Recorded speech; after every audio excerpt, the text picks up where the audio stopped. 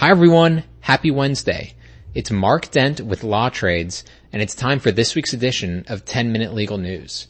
This week, I'm going to be discussing why COVID could lead to changes in a major internet law.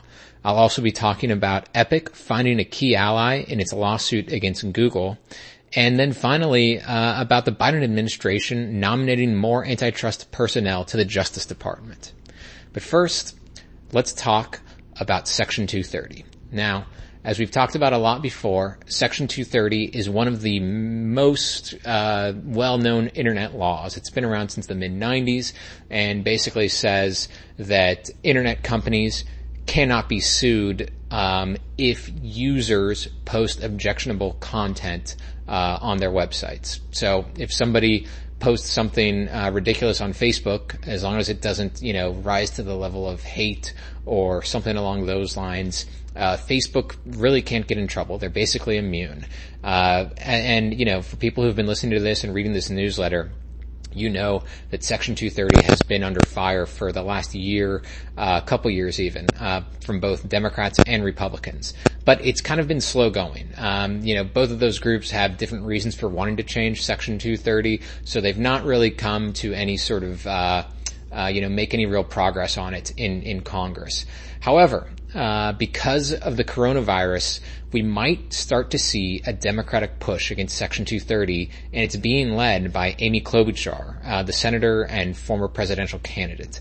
So, as people who've been reading the news know, vaccinations are not proceeding at that good of a rate. About half of U.S. adults are fully vaccinated, and we need to get much, much higher than that to get to herd immunity. And one of the key reasons why that's happening is internet misinformation. These lies about the vaccines are all over Twitter. They're especially all over Facebook. And politicians, of course, have been taking a few shots, especially at Facebook regarding that. And, the companies have said they're working on it. But as we know, things are going pretty darn slowly with regards to that. So Senator Amy Klobuchar filed a bill to hold them responsible. It would basically modify Section 230 so that companies like Facebook and Twitter would be vulnerable to lawsuits if users post and spread misinformation regarding, quote, an existing public health emergency. That an existing public health emergency obviously makes the bill narrow. It's not going to change Section 230 for really any other reason. That said, there are still free speech advocates who are going to, be against this, and they're going to certainly voice opposition. And then there's just going to be the regular, bickering between Republicans and Democrats in Congress, and potentially even Democrats and Democrats when it comes to this. So it does have a long way to go. And so it really is certainly no guarantee, although it still counts as one of the more splashy attempts to go after Section 230 in recent history. And let's say it does pass. There's still a couple of key legal questions that would come up. According to The Verge, according to Recode, would involve, for instance, the judge having to decide whether the algorithms employed by, Facebook or Twitter actually led to the misinformation spreading. And then it would also matter about how do we define misinformation. There's not really a set definition on that, and there'd have to be some sort of agreement upon that by a judge, or perhaps it would be written into the law. But anyway, even though this bill is a long shot to pass, it could at least, serve notice that Twitter and Facebook might need to start moderating their content just a little bit more, particularly when it comes to lies about vaccinations. Okay, second story is about Epic and Google. Epic has been involved in a lawsuit with Google as well as Apple since last year after it was kicked out of their app stores. Google kicked it out of the Google Play in, I believe it was August of 2020.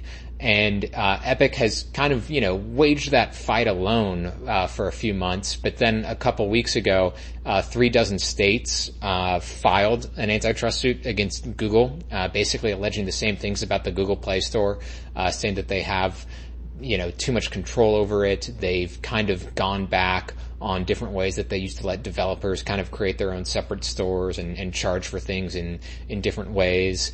And so a judge recently decided to link those two suits together. That doesn't mean the cases will, be forever linked, but at least in certain questions that need to be answered in a preliminary hearing, an early hearing on all of this, they are going to be together. And so why is this, important or interesting?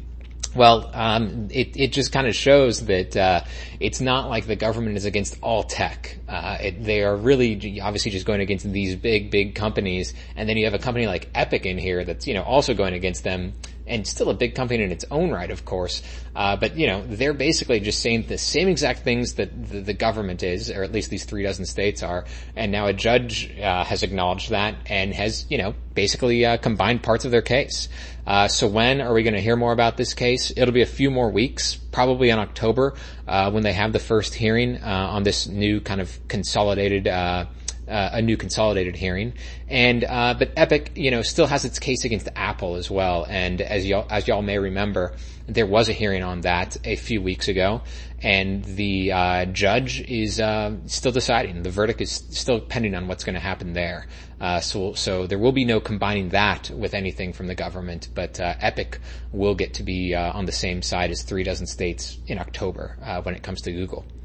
Okay, last story of the week is about Joe Biden nominating even more antitrust personnel.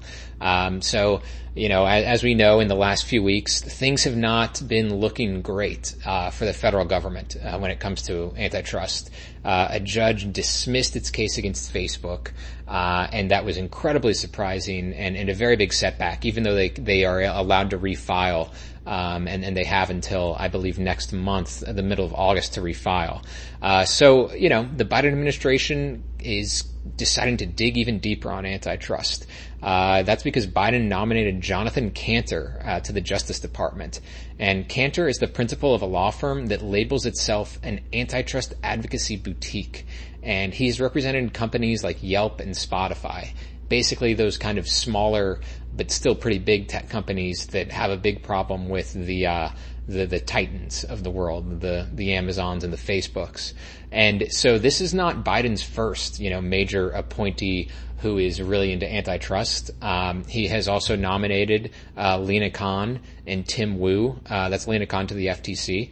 And those nominations have already been approved by the Senate, and so assuming Kanter gets approved by the Senate, then you're looking at 3 huge figures in the antitrust world holding key positions in the Biden administration. So why do this? Other than the fact that, Biden is showing that he wants to go after, big tech and potentially also big pharma and some other industries that have consolidated a lot in recent years and have a few titans with a lot of control. But other than that, according to the New York Times, this is a sign that the Justice Department and the Biden administration probably don't have a lot of faith in Congress getting its stuff together and going against big tech, and that they need to kind of push for the change themselves. There's an issue with that, though, of course, because no matter how much the Justice Department and the Biden administration emphasize antitrust, it's likely going to have to wait for at least some congressional action. And that's, if you recall, because that Facebook lawsuit being thrown out, it's because the judge essentially said, look, the way that the law stands right now, it doesn't look like Facebook has really done anything that is antitrust. And so Congress is going to have to change the law, as we've talked about on here, and as experts have talked about for years. We need to change our antitrust laws if the government actually wants to bring some real action against the Facebooks and Apples and Amazons of the world. So they're still going to have to wait on that, even with these 3 really big antitrust figures in the administration. But to kind of close this story off, there is another way that Biden could try to pick up the pace on antitrust, and that's by nominating federal judges who are more sympathetic to his cause. So that way, they'll be less likely to throw the lawsuits out of court. But that's it for this week, everyone. I thank you for listening, and we'll talk again next week.